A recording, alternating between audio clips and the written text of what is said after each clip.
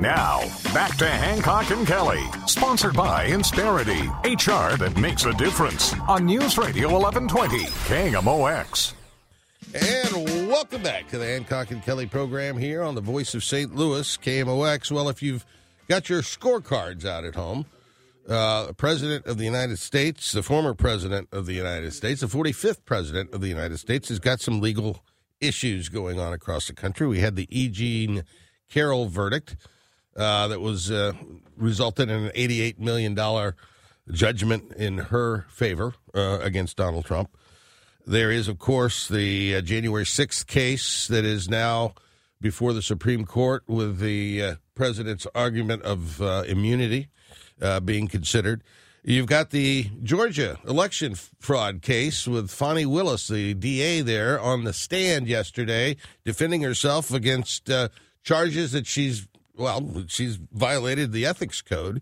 There's a document case down in Florida about all of those top secret documents that Donald Trump had at Mar-a-Lago and elsewhere.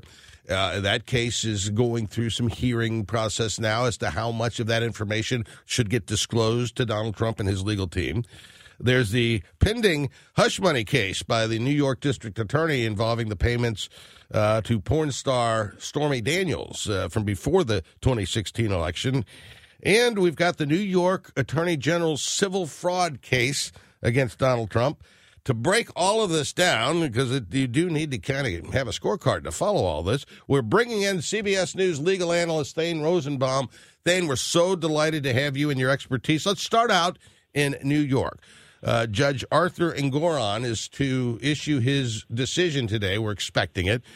And it's going to involve what the disgorgement of the Trump organization is going to look like. Explain to us what we're looking at and how much money are we potentially talking about?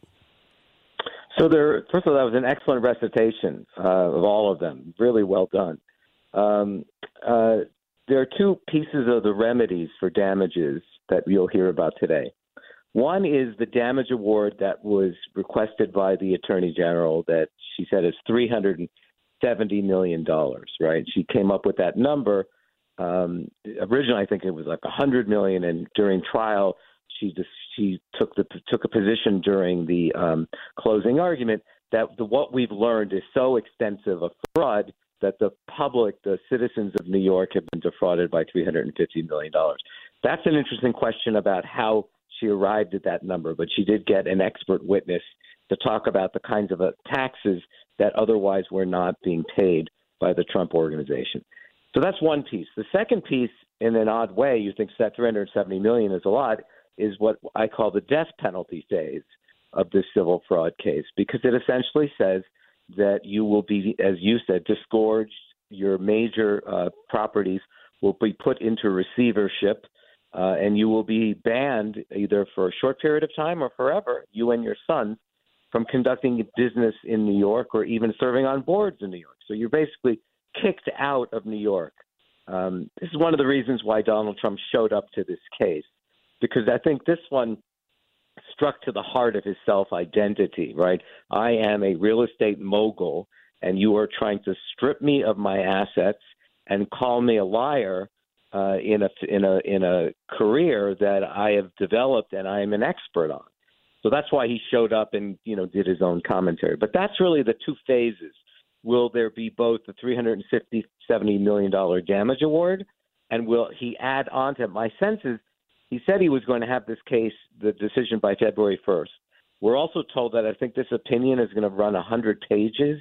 So the judge is really trying to, make his case.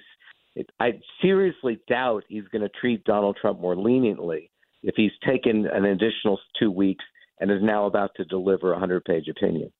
So a couple of follow-ups to this. One is, what is there or could there be in this opinion, this ruling, that would prevent the Trump organization from simply incorporating elsewhere, moving the assets out of control of New York? Is that something that this court could prohibit? No. In fact, I think that one of the easiest things to do is just put this all in Ivanka's name or in Donald Trump's wife's name. They're not, originally Ivanka Trump was one of the defendants. They dropped her. So they obviously thought they had no evidence all against her. Okay. So, he doesn't have to – there's a difference between disgorgement and forced liquidation where he gets the money back. He doesn't have to – in theory, he doesn't have to sell it if he can transfer it to someone that is essentially himself.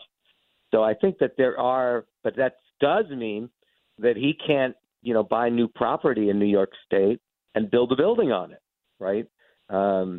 He cut his teeth here on Fifth Avenue with the original Trump Tower and the buildings around Grand Central.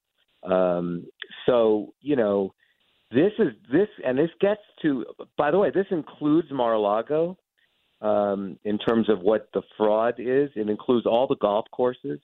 They're basically saying that he inflated the value of all of that real estate portfolio. The problem is, and it's a significant problem, is on appeal, the question still remains, is this the kind of case that can be brought by a New York Attorney General when it seemingly looks like a victimless crime?